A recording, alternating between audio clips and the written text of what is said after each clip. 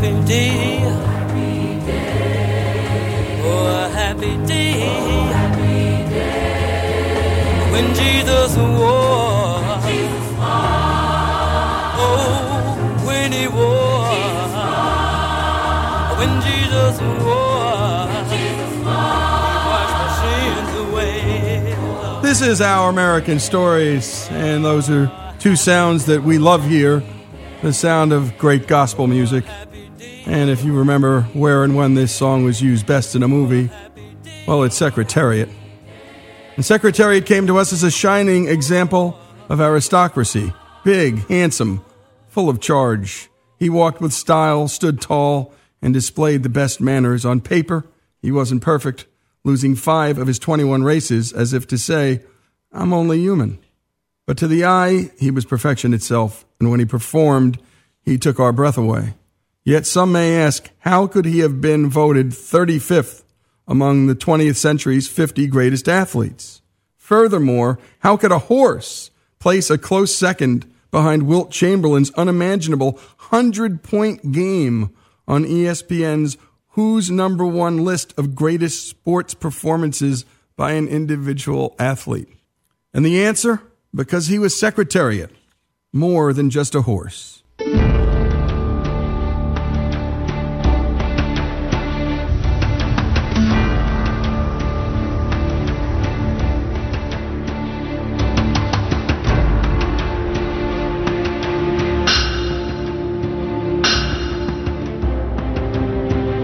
He had a kind of a princely quality about him. Physically, mentally, he had the temperament, he had the physique, he had the heart. He had brilliant speed, great stamina.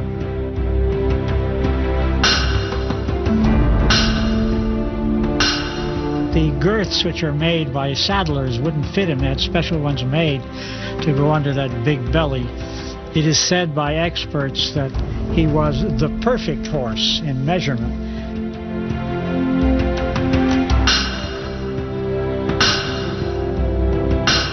You could look at Secretariat and you knew that he was something special. In addition to being an extraordinarily good runner, there was a very imperious look to him. It had a big flashing copper coat on him, and when the sun's rays hit him, it was a beautiful thing to see. It was the way God intended to make a horse.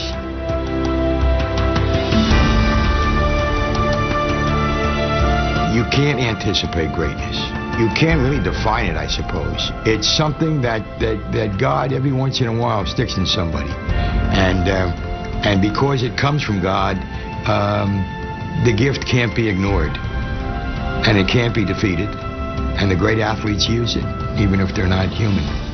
So true.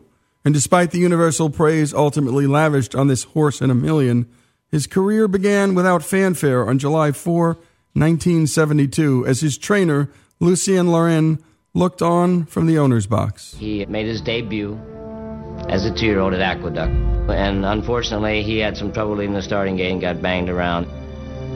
The rider did a terrible job, had him in trouble the whole way. I mean, he was, never had a chance to run, and everybody saw it. On the outside, it's Quebec 6th, followed by Fleet and Royal 7th. Bergen is 8th, Jacques Coux on the inside 9th, Secretariat is 10th.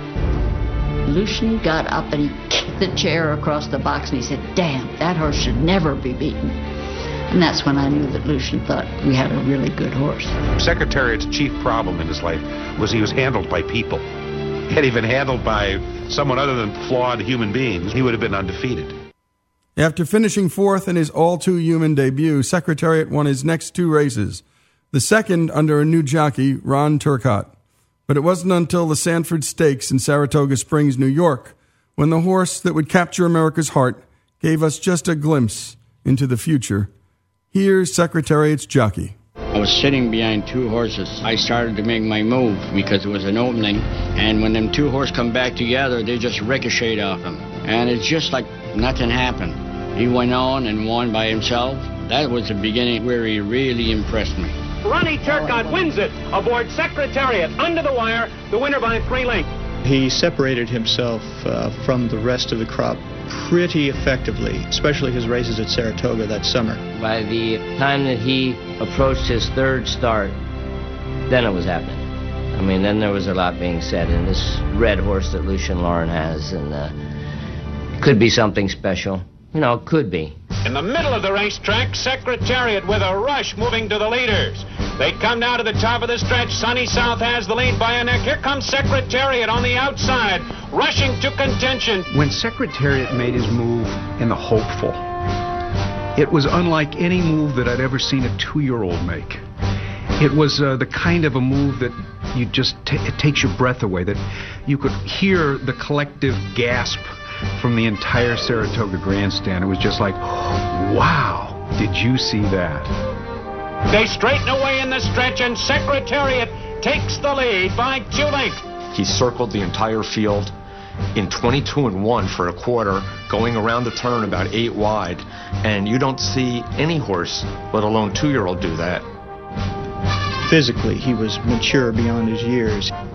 He was clearly the dominant 2-year-old in America. There was a sustained interest in Secretariat, and he was anticipated as a real Triple Crown potential horse right along. For a 2-year-old to become Horse of the Year, he can't just be a very good 2-year-old. He has to break the mold. He has to do something really sensational and different. Secretariat looks like a 2-year-old who could turn into a super horse.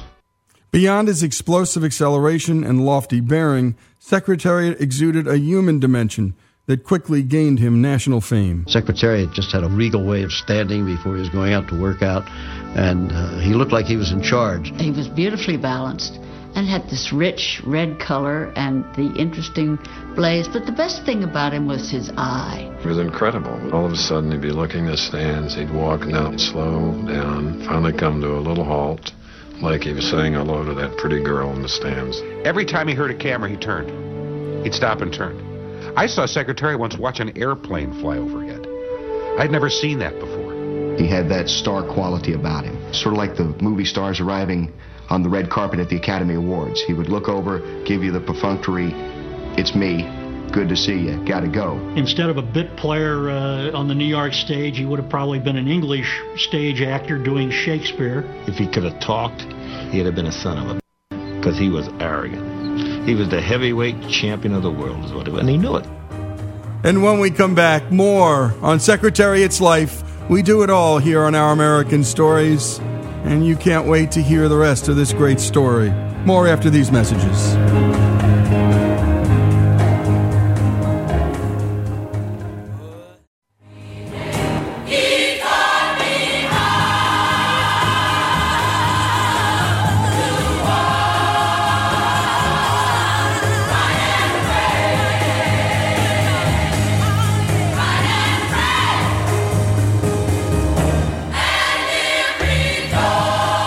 This is Our American Stories. We continue the story of Secretariat.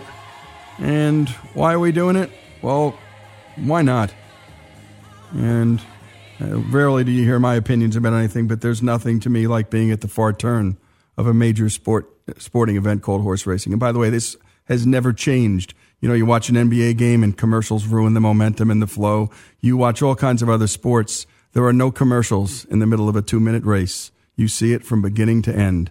No one and nothing can change it. If you ever get a chance, go to the Kentucky Derby, go to Santa Anita and see a great race there, and bring a lady and just sit at that far turn and watch these beasts roar a race around that turn with jockeys sitting on a horse going 35 to 40 miles an hour, and they're practically riding them bareback.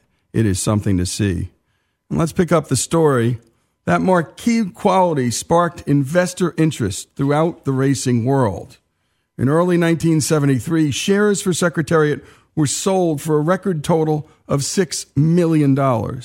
Then, after winning his first 2 starts of the year, the unexpected happened in his Kentucky Derby tune-up at Aqueduct Racetrack in Queens, New York. Here's Jim Gaffney, Secretariat's exercise rider. The day before the Wood Memorial, I worked him 3/8 of a mile, and I had to kick him to make him work, and I never had to do that. And I told the foreman, there's something the matter with this horse. I said, you better have him checked out. And this word never got back to Lucian Lauren. Ronnie said the horse was acting funny in the gate, and every time he pulled on the rein, he jerked his head back, that he had never done that, and he couldn't understand it. 70 yards from the finish, it's Engelite in front, Sham on the outside. And here's the finish. Engelite holding on, winning it by a neck. It's a big upset. Secretariat finishing third in a photo. And as you can imagine, the investors weren't thrilled. I mean, they had just popped down $6 million, and in this tune-up to the Derby, just a terrible run. And they thought, what have we done? Well, with the Derby just 2 weeks away, serious questions arose about the jockey's ability to guide Secretariat to victory in the first leg of the Triple Crown. Secretariat's trainer, Lucian Lauren, didn't know what to think, but others were losing confidence in the horse. Secretariat came to Kentucky with a huge number of detractors. All of a sudden, Lucian Lauren brings him into Louisville, and there's just all this controversy about rumors that he might have hurt himself in the Wood Memorial. And Jimmy the Greek at that time was going around telling people the week of the Derby that the horse was lame. This horse was such a great 2-year-old. He was horse of the year as a 2-year-old. And now he's coming in here with a chance to be maybe the greatest thing since Man of War. But you can't block out all these rumors, and you wonder what's going to happen here today. Well, with all those negative rumors, Secretariat was still a 3-2 favorite to win the biggest race of his young life. And by the way, the biggest race in racing. A record 134,000 hummed with expectation. This is Churchill Downs, Louisville, Kentucky, on this first Saturday in May 1973. I'm Jack Whitaker, and this is the 99th running of the Kentucky Derby. Moments from a start. Secretariat is in the gate. My Gallant is moving in. Secretariat throws his head a bit. They're at the post. And they're off for the lead. On the inside, that's Engelite for the lead. He broke dead last, and he was dead last after a quarter of a mile. Then Forgo. On the outside, Navajo, followed by Secretariat. Into the spring of his 3-year-old year, Secretariat really started making up his own mind. He seemed to understand racing and seemed to want to dictate his own strategy. Secretariat is fourth and moving up on the outside and is now third and moving at the leaders as they come for the head of the stretch. They're at the head of the stretch, and Cham is the leader. He leads it by a length. Secretariat is in the center of the racetrack and driving. And then he made this tremendous move, and we knew that we had seen something historic, and maybe perhaps we were going to have a great Triple Crown winner. Now and they're in the stretch. It's Secretariat. Secretariat on the outside to take the lead. Cham holding in second. It's Secretariat moving away. He has it by 2.5. And I rigged back and hit him a couple of times. Didn't shoot. He just struck off. I just put my stick down, and he won by 2.5 very easily. Cham, then on the outside, our native. At the wire, it's going to be Secretariat. He wins it by 2 lengths. Secretariat just broke the old Kentucky Derby record. People were looking at the tote board. He ran the last quarter mile in 23 seconds, which is unprecedented in the Derby. Secretariat did something that no horse ever did. He went each of the 5 quarters faster. It just defied logic. Another quarter mile he might have taken to the air and flown, which is obviously what was in his blood. As the first horse to run the 1.25 mile Derby in under 2 minutes, Secretariat turned what had been uneasiness in Louisville into confidence in Baltimore. He went off as a 3-10 favorite in the Preakness Stakes at Pimlico Racecourse, where I lived just 6 miles away and spent my favorite Saturdays of my life for 8 years. This is the tightly turned second leg of the Triple Crown. Well, it's almost ready. The horse is just about to move into that starting gate. The weather is perfect, and we're just waiting for a fine horse race. Secretariat was still running with an explosive style, and centrifugal force would carry him wide on the turns. And Pimlico is considered to have tighter turns. That was the one I was worried about. And they're off for the early lead. That's Deadly Dream on the outside, Ecole Taj. Then it's also Torsion on the outside. In the Preakness, he broke last again. Now he's going to the turn. You think it's going to be the same thing as the Derby. Then our native and Secretariat is last again as they move into the first turn. Turcotte took a hold of him, made it almost an imperceptible gesture with his hands like a man adjusting his cuff. Took the horse to the outside and he went boom. He went from last to first in about 180 yards. Sham under an easy hold right now, but here comes Secretariat. He's moving fast, and he's going to the outside. He's going for the lead, and it's right now he's looking for it. He just accelerated and just circled the field, and I said, good Lord, what is Turcotte thinking about? I mean, this horse is cooked, because you just didn't see a horse ever make a move like that, but especially in the first turn. It was far too early for him to have been moved strategically. Ronnie wouldn't have asked him to run that soon in the race. It had to be what the horse wanted to do. Secretariat holding it by a length and a half. Here comes Sham second on the outside now. Now it's Secretariat the leader by a length and a half, with Sham moving into second. Once I get to the lead there, and I just drop him on the rail, and just turn his head loose, and he went back to galloping his old self. You know, he just loping along. You know, I kept thinking Belmont. Secretariat by 2 lengths. Sham driving second. There's a strong left-handed whip again by Pinkai. He goes to it time and time again. But Ronnie Turcotte has his whip put away, and Secretariat has him put away. He's beginning to draw away. It is Secretariat. He's coming to the wire. He wins it by 2.5, almost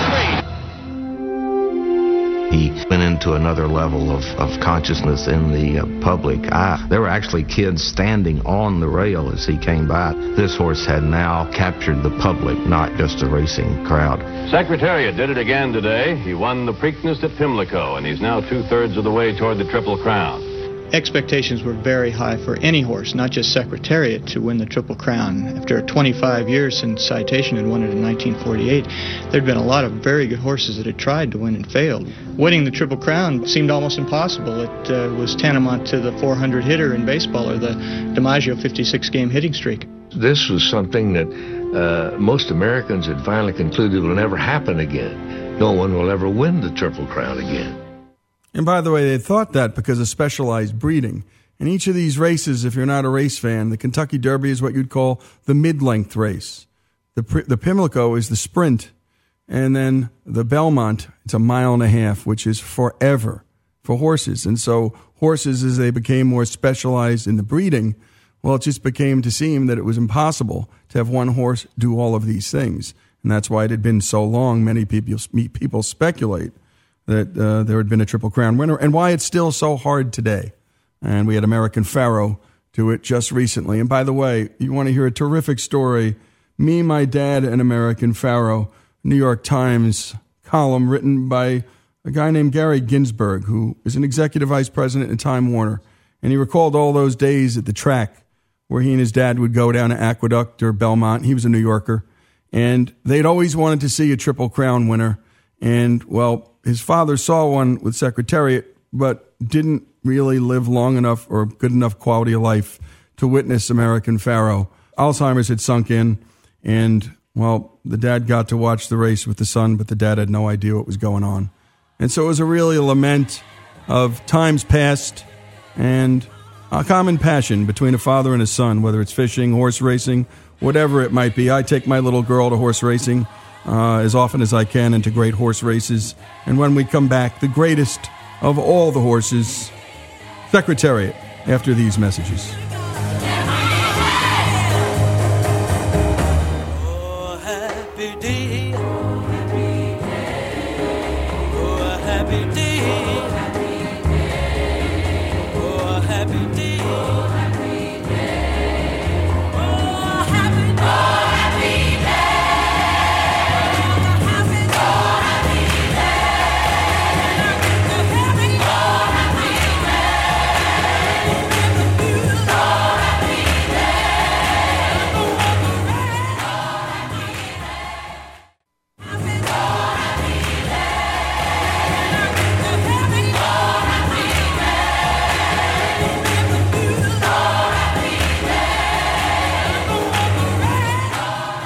Not since Man of War in 1920 had a horse so captivated the nation. Now, the 1-10 favorite had a chance to succeed where 7 horses failed since 1948 to win the Belmont Stakes after taking the first 2 legs of the Triple Crown. June 9, 1973, the day of reckoning, broke bright and clear. By post time, millions of Secretariat fans put their money where their hearts were, some for the first time in their lives. Of the 70,000 that overflowed the stands, a few had been at the track since sunup. I was there at 6 o'clock in the morning. I was there all night.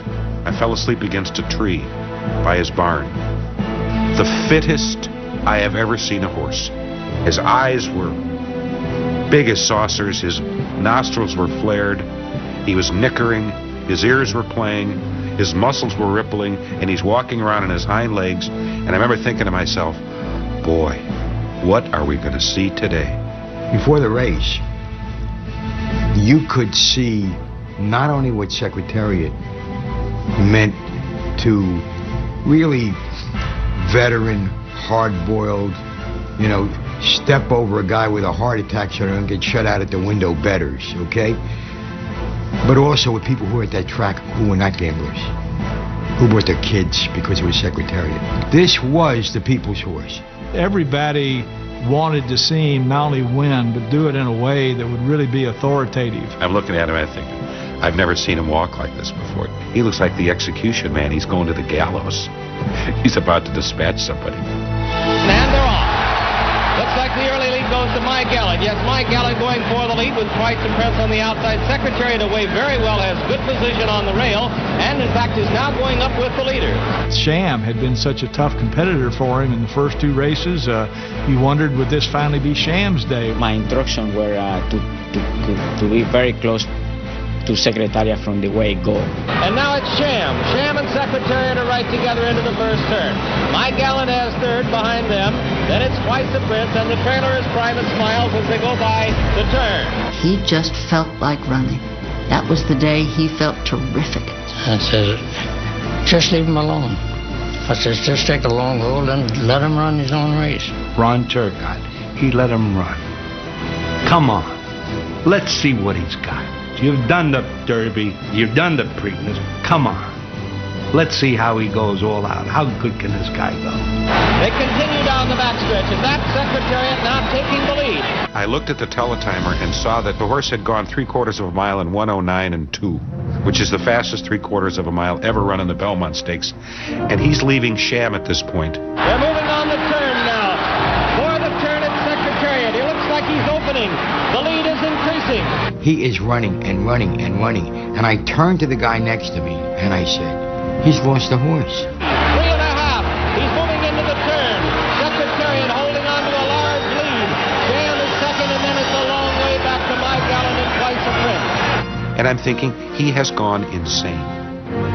And I'm cursing him under my breath. You moron. What are you doing? You're going to kill the horse. You're going to lose the Triple Crown. Don't you know how fast you're going? Nobody knew that was going to happen. Not the rider, not the trainer, not the owner. I think probably not the horse. Secretariat is widening now. He is moving like a tremendous machine. Secretariat by 12. Secretariat by 14 lengths on the turn. And he still has 1/4 of a mile to go. And I'm thinking to myself, he's going to totally collapse in the stretch. He can't keep this up. And I'm asking other guys who are on the track, what are you thinking? And everybody to a man is thinking, he's going too damn fast. Secretariat is in a position that is impossible to catch. He's into the stretch. Secretariat leads his field by 18 lengths. Lucian said to me, oh my God, Ron, just don't fall off. Don't fall off. Finally, after I turned for home, my curiosity got the best of me. I had to turn around. When I look at it, I scare myself. They're in the stretch. Secretariat has opened a 22-length lead. He is going to be the Triple Crown winner. Here comes Secretariat to the wire. An unbelievable, an amazing performance. He hits the finish 25 lengths in front. 25 lengths in front. And here's the fallout. I believed in Pegasus that day. Because I saw him. I never saw anything like that in my life. 31 lengths. Think of what that. That's unbelievable. It's like they were racing on two different racetracks. It was like the Lord was holding the reins. Secretariat was one of his creatures, and he maybe whispered to him a go, and that horse really went. It was really an almost supernatural experience. It really was.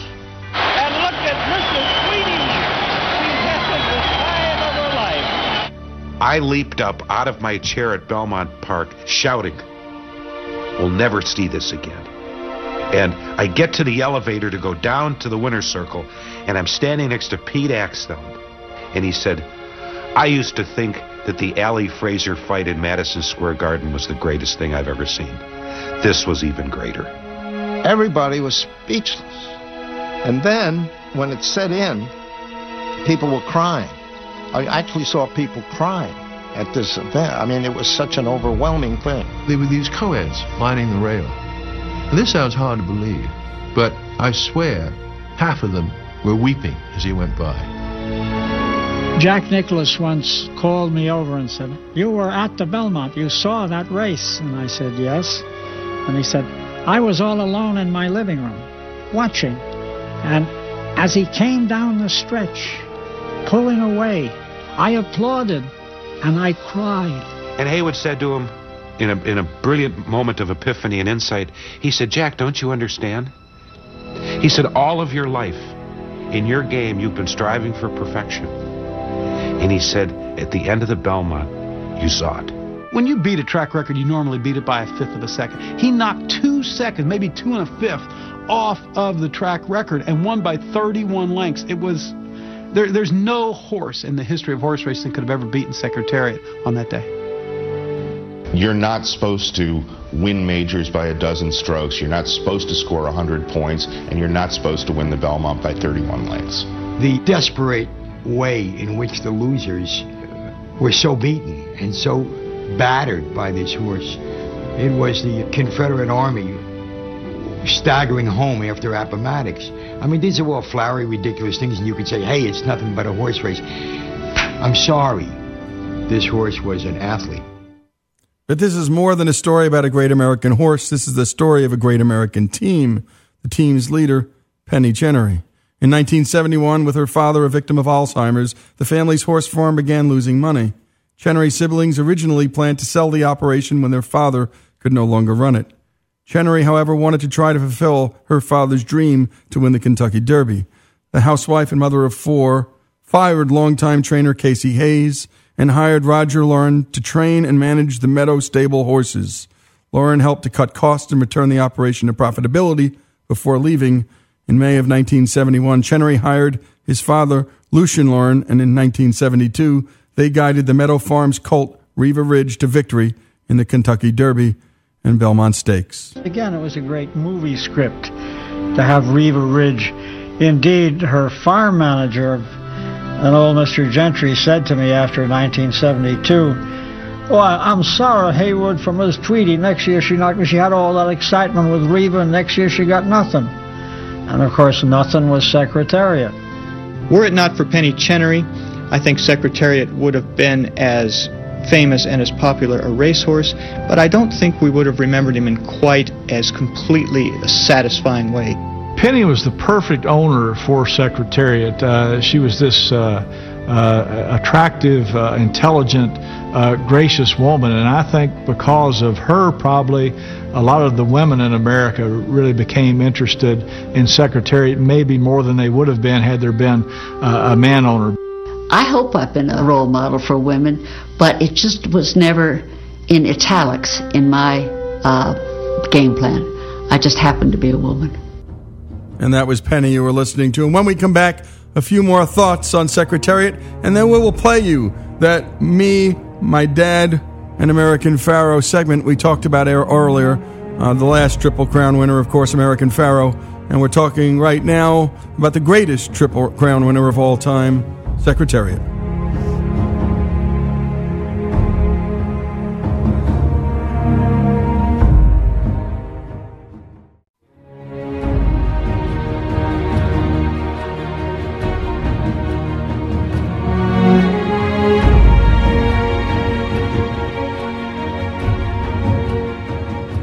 This is Our American Stories. Secretariat's story continues.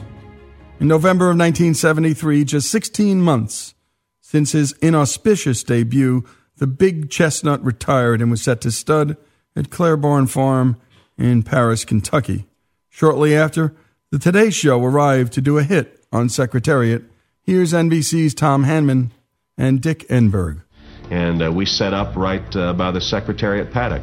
And it was one of the great performances of all time because it was like he knew he was on national TV. He sat there and he posed with his head and his ears, and it was like the star knew that the red light was on. It's time to perform. I asked Seth Hancock, now how could you tell? I mean, they all look so magnificent. How could you tell that Secretariat was any better than anyone else? He says, it's their eyes. The great athletes have, great thoroughbreds, it's their eyes. And as he said eyes, Secretariat snapped his head and stared at me like that to say, and you better believe it, just look me right in the eyes. And he told me then, he said, even out in the field when they feed the horses, they wait till Secretariat eats first. In the fall of 1989, Secretariat became afflicted with laminitis, a painful and debilitating hoof condition. When his condition failed to improve after a month of treatment, he was euthanized on October 4 at the age of 19. Decided we'd bury him at 10 o'clock on a Thursday morning. You look at everybody's faces, and tears rolling down the cheeks. And, but that's that. You bury him and you be thankful for what you had and go on back to your job and see if you can come close to getting your hands on another one like him, which will never happen, and you know it, but that's what you're in it for. Secretariat was given the rare honor of being buried whole. Usually only the head, heart, and hooves of a winning racehorse are buried. The autopsy revealed what every poet knew, that his heart was huge. At 22 pounds, his heart was 2.5 times larger than those who ran so far behind him. When I did the autopsy on Secretariat, we were quite astonished. He was certainly unusual. He was almost a freak in nature, but a freak in terms of being so abnormally perfect.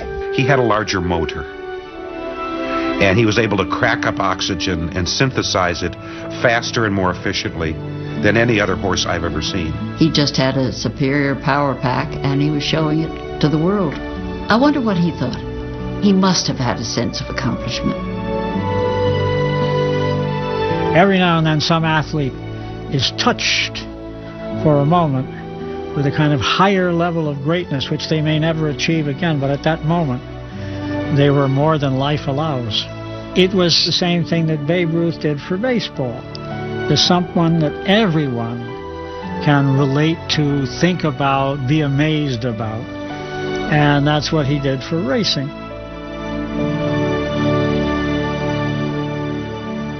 And he really brought American people around horse racing, and actually just brought them together. And that brings us to our American Pharoah story that I talked to you about before. Gary Ginsberg, the Executive Vice President of Corporate Marketing and Communications at Time Warner, tells the heartwarming story of he and his father and how they spent summers at the racetrack. And again, American Pharoah, another Triple Crown winner. Well, here's Gary lamenting about the life 40 years later of he and his dad. And they're into the stretch, and American Pharoah makes his run for glory as they come into the final furlong. Frosted is second with 1/8 of a mile to go. American Pharoah's got a 2-length lead. Frosted is all out at the 16th pole, and here it is. The 37-year wait is over. American Pharoah is finally the one. American Pharoah has won the Triple Crown. He did it! American Pharoah has ended the 37-year drought to a deafening roar from the fans here at Belmont Park. When American Pharoah crossed the finish line in Belmont Stakes on June 6, 2015, becoming the first Triple Crown winner in 37 years, I cried. After talking with friends who also watched the race, most of us men in our 50s and 60s, I discovered I was not alone. Many of us were overcome by emotion and, as it turns out, mostly for the same reason. We were thinking about our dads. For a generation of American men born during the Great Depression, racing was much more than a 5-week diversion from the first Saturday in May to the first Saturday in June. It was an obsession. And the obsession was shared with us, their children, so that in many cases, horse racing came to define the relationship we had with our fathers and the little free time they had to share with us. For me and for so many of my friends Saturday, the one person with whom we all wanted to share this historic moment was no longer by our side. The joy and thrill of the race was tempered by a profound sadness. My dad, Erwin Ginsberg, has had 4 great passions in life: the law, tennis, his family, and thoroughbred racing, though not necessarily in that order.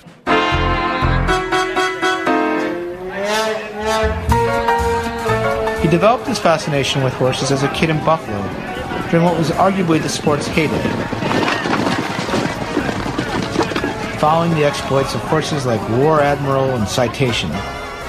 Between the ages of 7 and 18, he had already witnessed an astonishing 5 Triple Crown winners, and he was hooked. He wanted to make sure I got hooked too. It's a beautiful morning. I think I'll go outside for a while. Sunday, the one day of the week he didn't go into his law office, was race day. We'd pile into our Chrysler New Yorker and head from our home in Buffalo to the Fort Erie racetrack in Ontario. Once there, Dad would walk me through the intricacies of the racing form, speed ratings, past performances, class levels, before placing a series of exotic bets on the fillies and mares traveling the hard-bitten Southern Ontario race circuit.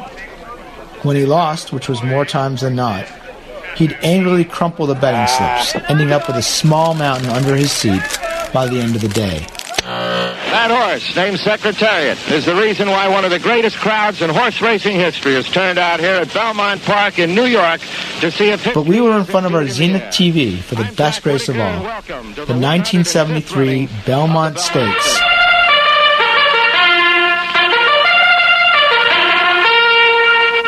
Secretariat had already run the fastest Kentucky Derby and Preakness in history, and came to the Race of Champions as the prohibitive favorite. For my dad, it represented the best chance to end a 25-year Triple Crown drought.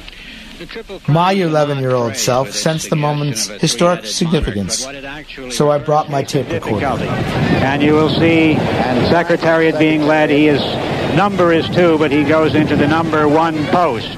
Listening to that cassette today, I can hear the tension in my father's voice as the horses make their way to the starting gate. Move!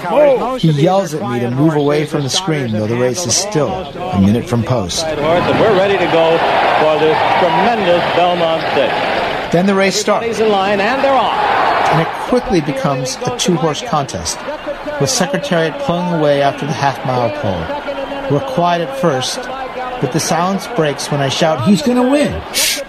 My father shushes me, and we both go quiet again until Secretariat rounds the final turn. Secretariat is widening now. He is moving like a tremendous machine. Secretariat by 12. Secretariat by 14 lengths on the turn. Sam is dropping back. My father starts repeating, "Oh my God, oh my God." But Secretariat is all alone. He's out there almost a 16th of a mile away from the rest of the horses. While I'm unable to control my prepubescent excitement, I begin screaming again at the screen. Secretariat has opened a 22-length lead. He is going to be the Triple Crown winner. Here comes Secretariat to the wire. An unbelievable, an amazing performance. He hits the finish 25 lengths in front. In the years that followed, we watched Seattle Slew and Affirmed win their Triple Crowns and continued our Sunday traditions at the track, eventually with me adding to the mountain under our seats thanks to my paper route earnings. Then I left Buffalo for college, law school, and life in New York, and another Triple Crown drought set in. A decade ago, my father found out he had Alzheimer's. His mom, dad, and brother had all had the disease. He had feared it his entire adult life, and now he was to suffer the same fate. He was forced into a retirement he never wanted. But his love of horses endured. 3 summers running, I took him to the Saratoga racecourse until the betting became too complicated for him. But the Belmont still held a special place. Even as his brilliant mind declined, twice he managed to travel by himself from Buffalo to New York with hopes of witnessing one more Triple Crown alongside his son. And twice we were denied. Standing side by side, watching first Smarty Jones and then Big Brown lose in heartbreaking fashion, were among the happiest moments of my dad's retirement and of my adult life. Victor, you just won the Belmont Stakes, and with it, ended the 37-year drought and got your first Triple Crown finally. Just after the Belmont this year, my face still flushed from crying, I called my mom in Buffalo to see if Dad had watched. No, they hadn't watched the race. He wouldn't know a horse from a rabbit, she said. Instead, they were sitting at the table, having dinner. My father oblivious that his 37-year wait for another Triple Crown winner was over. Well, you might not be able to feel how fast he's going, but I can feel how happy you are. Let's go to Kenny Rice. I started to cry all over again. And thank you for that, me, my dad, and American Pharaoh, and Secretariat Horse Racing for the hour, storytelling like only we do here on Our American Stories. And great job, as always, Greg and the team, for all the work they do.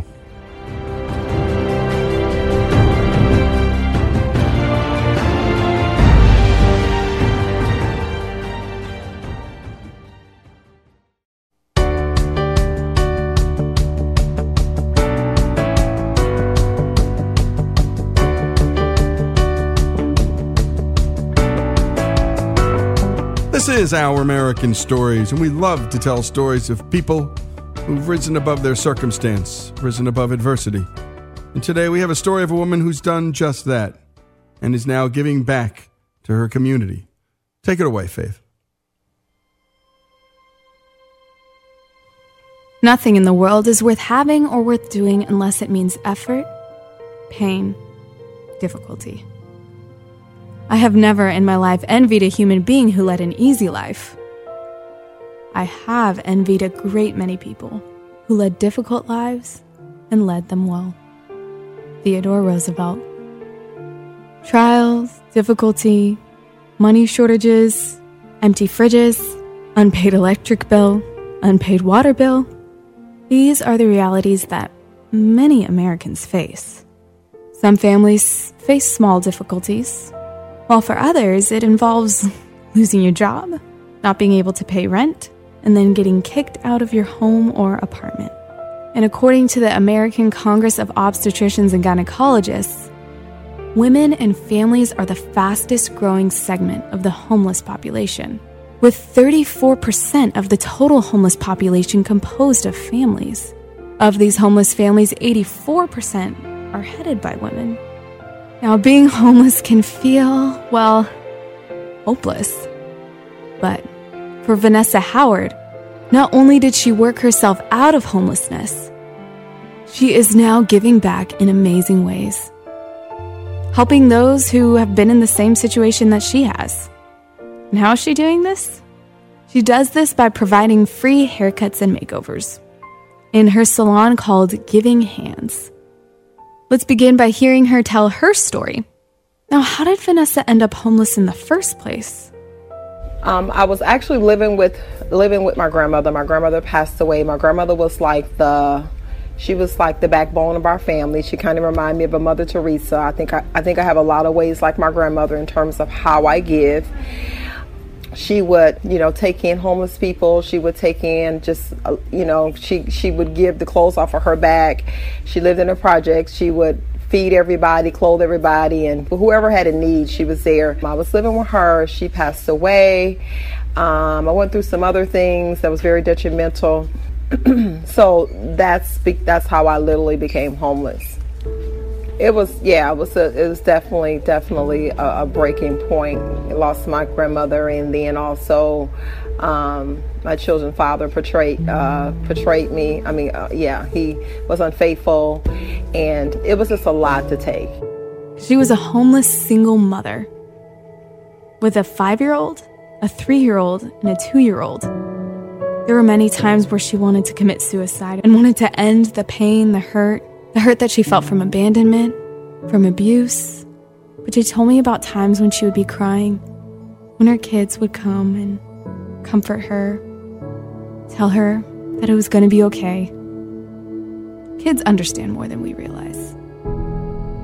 So in the midst of all of this struggle, she thought to cry out to God. So why was it that she turned there?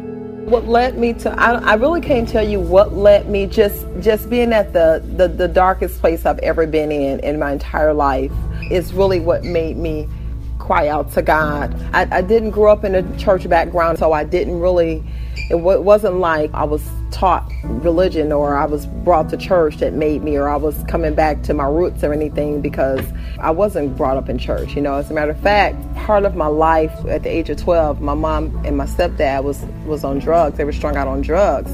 So I really didn't have any background that made me cry out to God. But what I just truly believe in my heart is that it's just, I know we've been created by God, and so I believe because I've been created by Him that what's in me is going to come out. So I believe I cried out because there was really nowhere else to turn. Matter of fact, when I prayed the prayer, I just said, God, if you are real, please help me and my children. After this last-ditch effort of praying and crying out to God, something amazing happened. When I got up the next day, I felt like there was hope. I don't know how to explain it, but I felt like something happened with that prayer, and I didn't understand it. And I said, well, let me just go do one more try with the little money that I had. And I looked in the newspaper and saw that they were renting this place, and I caught the bus.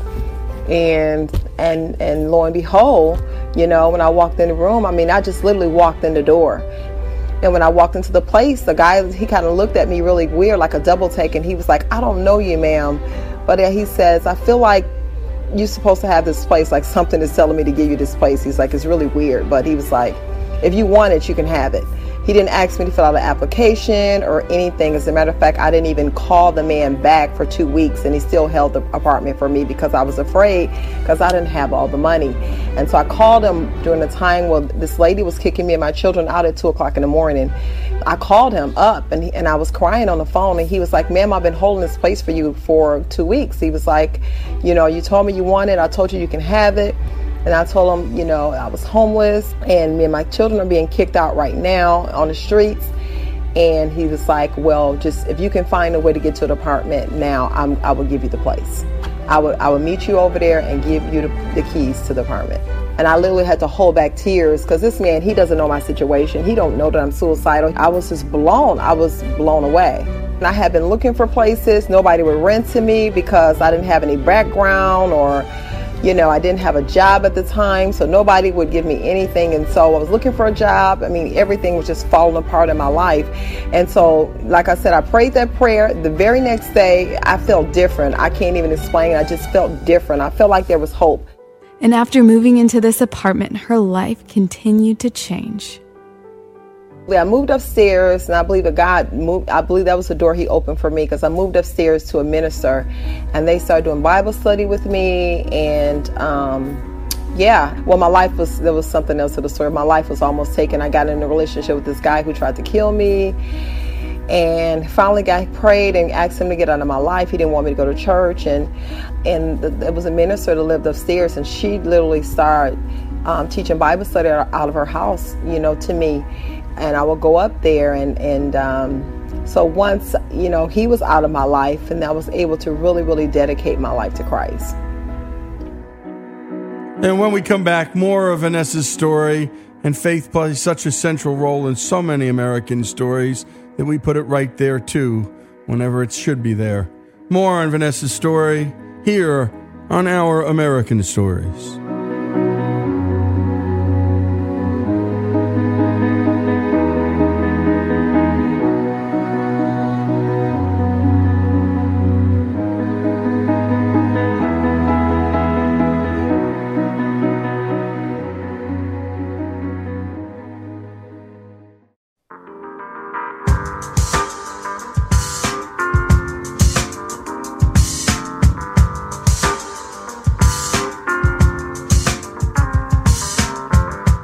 This is Our American Stories, and we've been listening to Vanessa Howard's story. She's the owner of the salon called Giving Hands, a salon that offers free services to the less fortunate. We left off with her recounting how she pulled herself out of homelessness. Let's return to Faith and her story about Vanessa Howard. So she got off the streets and got her life back on track. But how did the salon get started? And how was it that she started doing hair? I've always been gifted to do hair. I've always did hair, did family members' hair, back when we lived in Wisconsin. When we moved here, it's when, and as a teenager, if I can go back, I did want to always, I always want to own a salon, a beauty salon and everything. And that was kind of like a part of my dream. And I just kind of let it go because my life just took a turn. Yeah, so when we moved here is when, the Lord spoke to me and said, I want you to, go to school and get your license and go to hair. And he said, and then that's when he started giving me the name of it and the vision of it and the purpose of the salon and everything. And so I was like, okay, and so that's when, Giving Hands Beauty Salon. I actually worked at a few salons prior to start opening up the salon. Yeah, so I opened up the salon of January 2014, and May 4th, 2014, he told me to start. And I didn't have a clue of what I was doing. I didn't know, I just know what he told me to do, and I just kind of went as I just kind of did it. I didn't have like a full blueprint of how, I didn't know how it was going to turn out. I didn't know, I just knew he told me to just have these broken women come in and children and the youth. And he said, I want you all to just pour love upon them. The women come in and get makeovers, their hair done, nails, eyebrows, and whatever else that they need in order to feel beautiful and confident. We spend about anywhere between 6 to 8 hours with these women. Building them up, building their confidence, their self-esteem, praying for their needs. We have a 98% success rate in terms of the women have gotten jobs and homes after leaving the spa days. And so, so we do a full cater lunch every single time. We always, we make sure we feed them really good. We have break bread and have lunch with them and talk with them. And then we start the services on them. And, we try to serve them hand and foot. We literally try to lay the red carpet out for them because they are, although they're going through what they're going through, they are loved and they are somebody, even in that estate. And that's really my point that I'm trying to get out, because I didn't have that support. I didn't have somebody telling me that they love me and telling me that, that I'm beautiful and that I'm special or I'm this or I'm that. I didn't have that. So I want to make sure that doing their transition, that they have that. And while Vanessa did not have that support, she wants to make sure others are getting what they need to overcome their difficulties. That's pretty incredible. Vanessa shares a story of a woman who came to receive this service and continued to keep up with them after. So most of the women who come to the give back or to the spa days, most of them come and they, of course, they're in the shelter. They don't have jobs. They don't have anywhere to stay. So most of them interview after coming. That's why I said one shelter gave us the success rate and said, first of all, when the ladies leave, they're like so overwhelmed with, they say they never felt so loved. And they come back and they tell all the other women, and they say they go and all these interviews so confident and so built up. I have several women that I still keep in contact with, and one of them actually volunteered with us. She's a part of the team now, and one of them actually got a job and at a radio show. And her first guest, she had me on, and I was just so blown away because I'm sitting across from her with the same one that we helped, we prayed for. She not only got she got a job, and she's like running this radio station. And I was so honored because she said she wanted me to be her first guest. And this was the same lady that came in so broken, so hurt, had been a part of the abuse in relationships, the domestic violence. And just to watch her just a couple months after coming here just flourish. It's amazing. And one of the most amazing things that the salon has done for women is encourage and empower them. And sometimes it is done with just one word. There was a 62-year-old lady that came to one of our events from one of the shelters, and I have a habit of calling women beautiful. It's just what I do, because I believe all women are beautiful inside and out. And I said, my volunteers kind of say what I say. So the lady walked in, and she literally was only in the salon maybe about a couple minutes. We had just greeted them. I talked to them about Giving Hands, the foundation and everything. told them why they were there. We were just there to love on them and to serve them today. We want you to relax, make yourself at home. So everybody was hugging. You know, my volunteers always hug the ladies and, you know, love on them and tell them, hey, beautiful, how are you? You know, you're so beautiful. And they always call them beautiful. And the 62-year-old lady, I would set her down and do her eyebrows, and she just started bawling, crying. And I'm like, well, what's wrong? What's wrong, love? You know, what's wrong, beautiful? She was like, you're not going to believe this. She's like, I'm already full, and I've just gotten here. She said, if the rest of the day is going to be like this, she was like, my cup is going to overflow. She said, you're not going to believe this, but I'm 62 years old, and I've never heard those words directed to me. I've never heard anybody call me beautiful, you know, and so it reminded me literally of where I come from, not really getting that support outside of my grandmother. I just, oh God, I'm tearing up. It just broke my heart, you know. This lady is 62 years old, and nobody's ever told her. She's never heard those words direct, you know, personally said to her. You know, the need out here is just so great. And through these acts of kindness, Giving Hands Salon is meeting that need. In light of what she has been through, Vanessa offers all of us some perspective on those around us. But you know, sometimes in life, we stay in our little small worlds and we stay and doing our own thing. It's just about me and mine.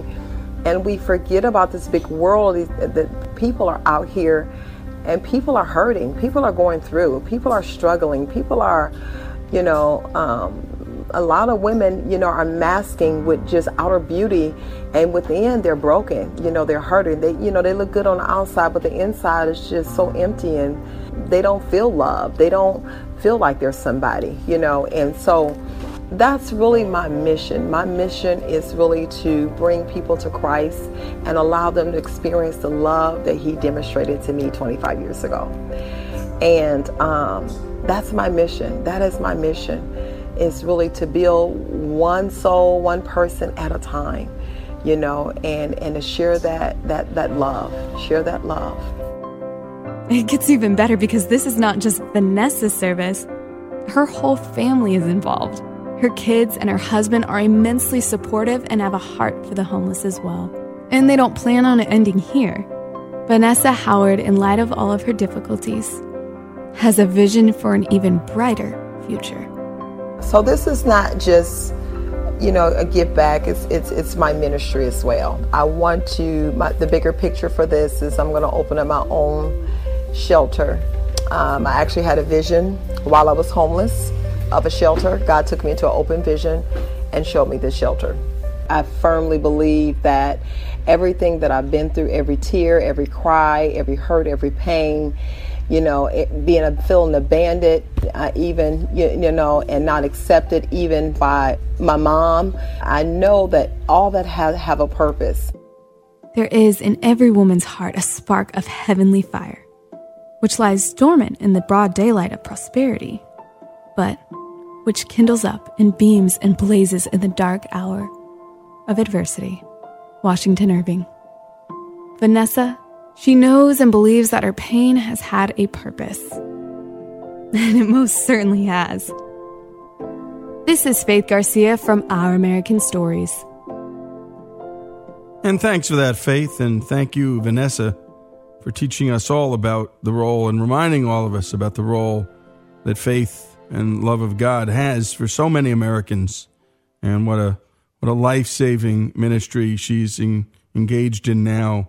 I never heard anyone call me beautiful, one of the women that she tends to said. Just imagine that. And that's the kind of story we bring you here on Our American Stories, stories we hope that'll make you laugh, think, or cry, and we never avoid the hard ones and the sad ones, because right on the other end of that pain and loneliness was the purpose for Vanessa and for any of you out there who are going through hard times. At least for many of us, there's refuge in God, in friends, and in total strangers. This is Lee Habib, Vanessa's story, here on Our American Stories.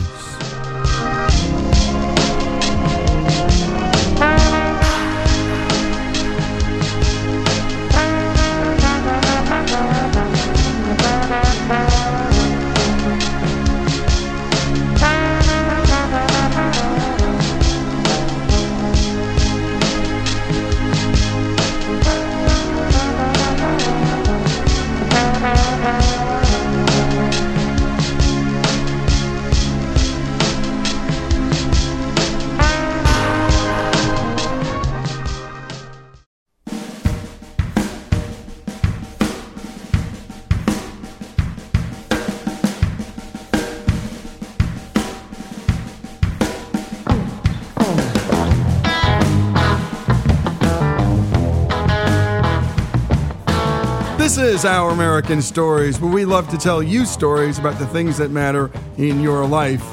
From sports to the arts, and that's music and movies, straight through to history and to the personal.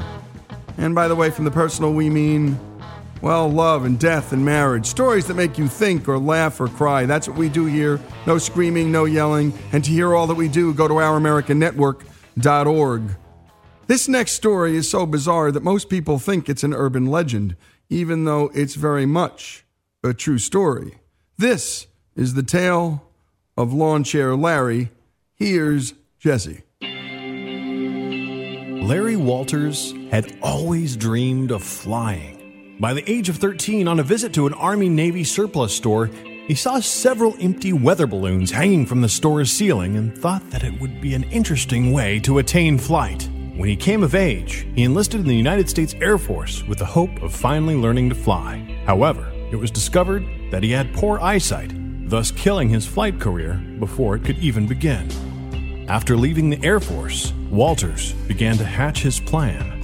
His idea was to attach a couple of helium-filled weather balloons to a lawn chair, then cut away an anchor and float above his own backyard at a height of about 30 feet for just a couple of hours. 33-year-old Larry Walters was now living in North Hollywood and working as a truck delivery man for a film production company when he invested $4,000 in his project, purchasing nearly 4 dozen surplus weather balloons. Under the guise of being for use in filming a television commercial, he also purchased compressed helium cylinders, a sturdy aluminum lawn chair from Sears, and various other bits of equipment for the flight. Walters even learned how to skydive and planned on wearing a parachute for the flight, just in case. The night before the launch of a short test flight of the contraption, Walters and several friends met up at the San Pedro home of Carol Van Dusen, Larry's then girlfriend. The crew inflated balloons throughout the night and rigged together the chair and assorted equipment. At 11 o'clock in the morning of July 2nd, 1982, Walters sat atop his lawn chair under his towering apparatus, christened Inspiration 1. 4 tiers of helium balloons, over 40 in total, rose tall above him. The flight plan called for Walters and his balloons to fly out over Long Beach and 300 miles east towards the Mojave Desert. He was equipped with an altimeter, a parachute, a life jacket in case of a water landing, a 2-liter bottle of Coca-Cola, a sandwich, and a Citizens Band CB walkie-talkie radio. He also carried a BB gun pistol. His idea was to shoot the balloons one by one to gently lower his altitude when it was time to come down. Now tethered to the ground by 3 lines tied up to the bumper of a Jeep, Walters waited with anticipation as the ropes were to be cut. But after his girlfriend cut one of the tethers holding the craft to the ground, the other 2 ropes snapped suddenly. The balloons and Walters and his lawn chair were rocketed skyward. Would you like to ride in my beautiful balloon? His eyeglasses ripped from his face, and he was soaring upwards at an alarming rate. He had only expected to attain a flight level of 100 feet off the ground.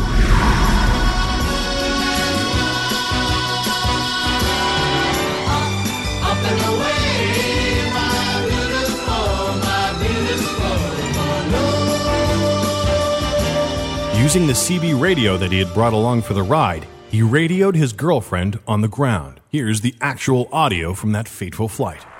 Ron, Larry, cut him down. You gotta come down if you can't see. Cut him down. I've got my other glasses. I can see perfectly. Don't worry.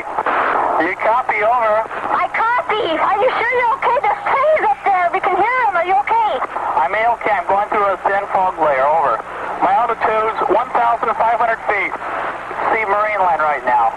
So you can see marine land. So you're heading toward... Oh, my God. You're going towards the ocean already. Yeah. Hey, everybody down here says to cut him and get down now. Cut your balloons and come down now. Everyone wants you down now. Fearing that he might unbalance the load, he didn't dare shoot any of the balloons with his BB gun. Instead, he spent about 2 hours up in the sky at 16,000 feet, over 3 miles high. From San Pedro, Walters and his balloons began to drift over Long Beach and crossed the primary approach path of Long Beach Airport. Yeah, I wish I was a bird. Birds can fly. airline pilots from both TWA and Delta reported seeing him to the control tower. Walters grabbed his CB radio again, this time using Channel 9, the designated emergency channel, and attempted to notify the tower. They were in disbelief of what they were hearing. Now shivering in the thin, high-altitude air, Walters finally used his BB gun to start popping balloons in order to lower his altitude. Now descending, he aimed as best he could to land at the Virginia City Country Club in Long Beach, but he came down just short of the golf course and headed into a residential neighborhood. He dumped out the gallon jugs of water tied to the lawn chair to slow his landing, but on the way down, his balloons draped over a set of power lines. Left dangling 5 feet off the ground, the police had to shut down electricity in Long Beach for 20 minutes in order for Walters to safely climb out of his contraption down and into the backyard of a house in Long Beach. He was immediately arrested by waiting members of the Los Angeles Police Department. When asked by a reporter why he had done it, Walters replied, quote, "A man can't just sit around." The Federal Aviation Administration was initially baffled by the incident, and Walters had been catapulted unexpectedly and unprepared from obscurity to national fame. In December of 1982, Walters was accused by the FAA of committing several violations of the Federal Aviation Act. The resulting fines totaled $4,000. Walters went on to tour as a motivational speaker after his flight. He quit his job as a truck driver, but was never able to make much money from his fame. Walters even accepted invitations to appear on The Tonight Show with Johnny Carson and Late Night with David Letterman. We're delighted to have this gentleman with us tonight. Please welcome Larry Walters. This is a phenomenal thing. Where did you get the idea to do this? When did it hit you? You said it was a 20-year dream? Yes, sir. It hit me when I was a young boy, about 13 years old. I was in an Army-Navy surplus store. Saw a weather balloon dangling from the ceiling. And I just got the idea to inflate these balloons, and I figured if I had enough of them, it'd lift me. Uh-huh. The idea was just, the float. Yeah. And I was fascinated by it, and I fulfilled the 20-year dream. But Larry Walters never found happiness. Later on in his life, Walters hiked into the San Gabriel Mountains and shot himself in the heart. He left no suicide note. And that's the story of Lawnchair Larry. For Our American Stories, I'm Jesse Edwards. When he was a young man, he dreamed of flying high. He dreamed of flying far above his home and through the clear blue sky.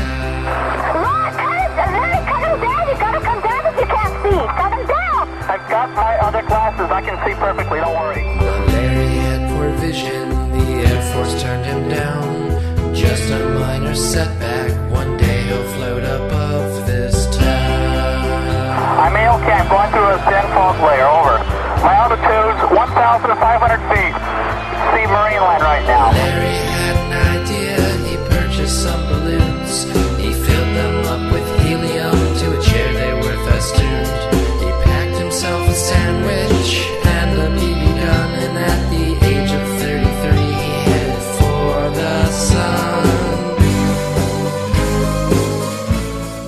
And just a great job, Jesse. And the thing about Americans is we're always trying to test boundaries. And we love aviation stories here on Our American Stories. And you want to hear a stem winder about a couple of crazy guys who tested some boundaries? Listen to David McCullough on our show and his book, The Wright Brothers. These were two crazy guys tinkering with air travel. Long before anyone else could get up in the air, these two bicycle mechanics were doing it in the fields of Kitty Hawk, North Carolina. They were crazy, they were wild, they were unqualified, and they did it. And that's what Americans do. They do crazy things in their spare time. We cover those stories, the famous ones like the Wright brothers, and the sort of kind of famous ones like Lawnchair Larry. Lawnchair Larry's story here on Our American Stories. The air can get quite thin. The temperature is freezing and all you hear is howling wind. Copy, over. I copy. Are you sure you'll put the trees up there? We can hear him. Are you okay? Larry, he got nervous as airplanes passed him by.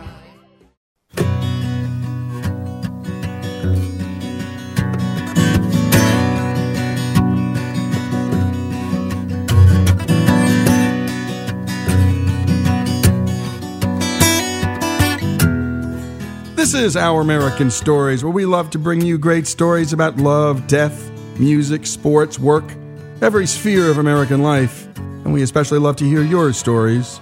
And make sure you go to ouramericannetwork.org and write to us with your story, and we'll help you record it. And today's story is brought to us by Dana Mish. And she shares with us a piece of her family story, a piece that occurred at Buchenwald, one of the very first Nazi concentration camps, and the largest one on German soil. And it's a story that she shared in the publication The Times of Israel, and she graciously recorded it for us. Here's Dana.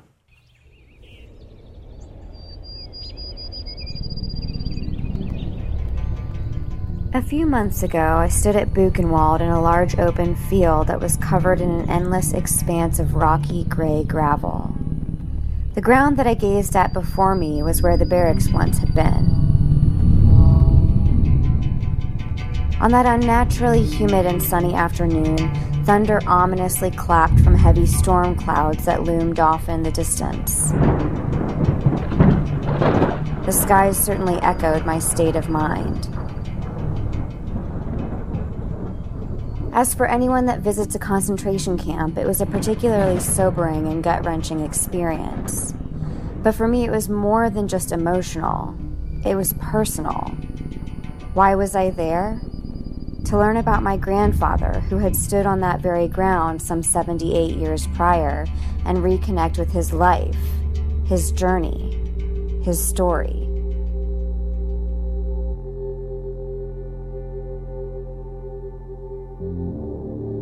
The morning after Kristallnacht, at the age of 25, my grandfather was arrested by the SS and taken to Buchenwald as a part of the Special Pogrom, the first ever mass deportation and internment of Jews at that camp. He arrived on November 13th, 1938, before the barracks were even built, and for 3 or 4 days and nights, he waited among 10,000 other Jews in the freezing winter rain to receive a roof over his head and a 20-centimeter wide wooden sleeping plank. Many who were there with him during that time didn't survive, and I will always remember the tears that came to my grandfather's eyes in the video interview we have of him, as he hesitatingly rehashed the horrors that befell those around him, frequently and at random. He was one of all too few who was miraculously able to flee Germany during the Holocaust, and I owe my life to his luck.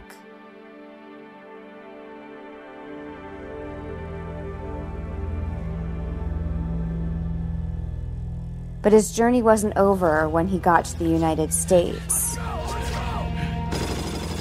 Mere weeks after officially becoming an American, he was drafted into the Army. He was shipped off to Europe, back into the eye of the storm, just 5 years after his time at Buchenwald.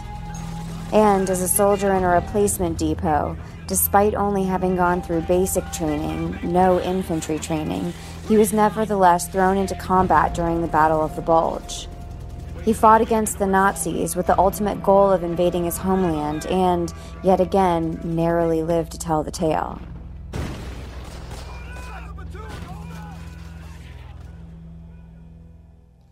He ended up living a very full life.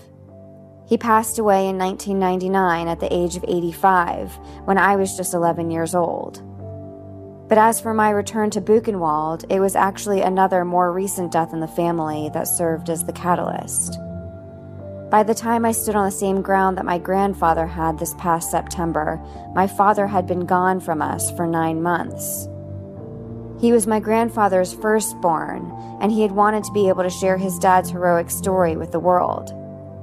So my visit, both to Buchenwald and also afterward to my grandfather's hometown, was to remember the two of them. My grandfather's persistence and my own father's admiration. It was to pay homage to the sacrifices they made and the pride they held in raising a family, in continuing our lineage. The reasons behind my journey ebbed and flowed in my mind as I read a passage that was embedded in stone amongst the gray gravel I stood on at the camp. It read, "So that the generations to come might know, the children yet to be born, that they too may rise and declare to their children. As a member of the third generation of Holocaust survivors in the U.S., this struck a chord with me. Living now at a distance, both across generations and oceans, from the horrible tragedy that resulted from Hitler's Nazi regime, I had always felt somewhat detached from it. In fact, few of my friends knew the extent of my grandfather's story. That is, until I recently chose to rise and declare it. And now, as my own father's firstborn, carrying forward his lineage, it's something that I too am committed to rising and declaring for future generations as well.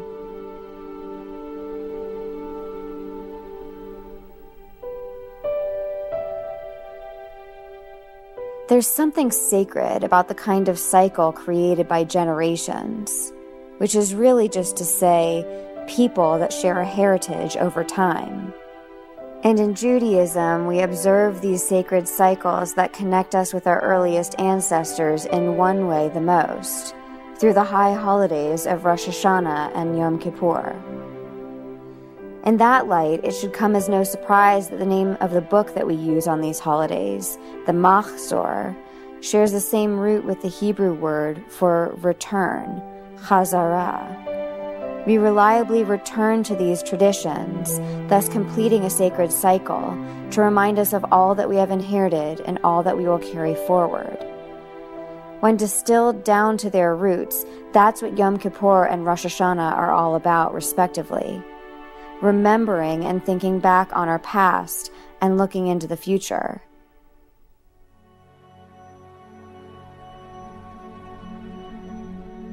As I stood at Buchenwald several months ago, on the ground that held all that it did, my present moment joined together the history that came before me and my future yet to come. Through that return I made into a difficult past, one that altered destinies and set my own life into motion so many years ago, I began a kind of intergenerational remembering. But I also felt that I began a kind of healing. Because in that moment, I realized that even though my grandfather and father were both gone, I still carried parts of them within me that I would perpetuate into the future.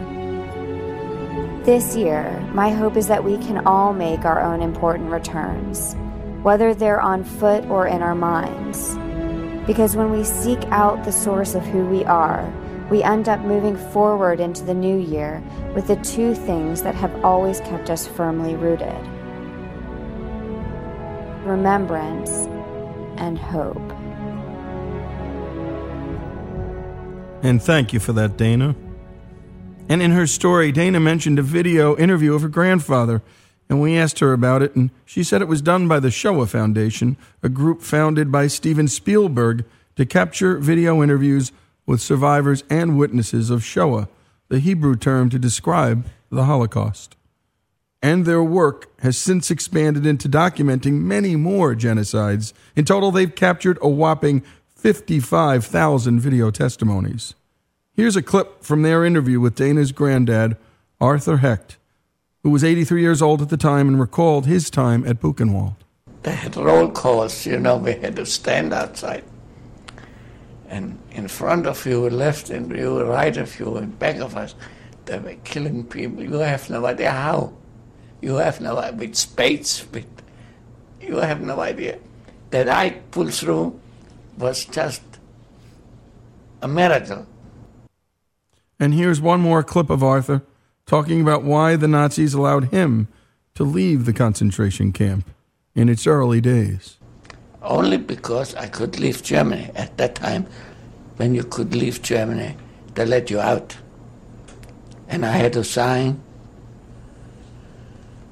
that I leave within 4 weeks or 3 weeks. I leave Germany. If not, I go back to the concentration camp again. Leaving wouldn't be an option later on. It's estimated that 240,000 prisoners went through Buchenwald, and 56,545 died there, a death rate of 24%. 8,483 of them were shot dead. 1,100 were hanged. 154 died from being used as human experiments, ranging from testing vaccines to determining the precise fatal dose of a poison. 2 Austrian priests were crucified upside down. These are realities that most of us are unaware of. We know of these concentration camps as among the darkest moments in human history, but we don't truly know their stories and the stories of the people who were there. And here on Our American Stories, we're committed to telling those stories. The Americans who are here because of some of the great heroic things that happened, some just by luck, and also some of the memories of people who, well, didn't survive. All of it here on Our American Stories. And thanks to Dana Mish and the Shoah Foundation for sharing the Hecht's family story. And if you want to see 2 great documentaries, The Sorrow and the Pity and Shoah are outstanding. They're highly recommended here from this show. Again, thanks to Dana and her family. Their story here on Our American Stories.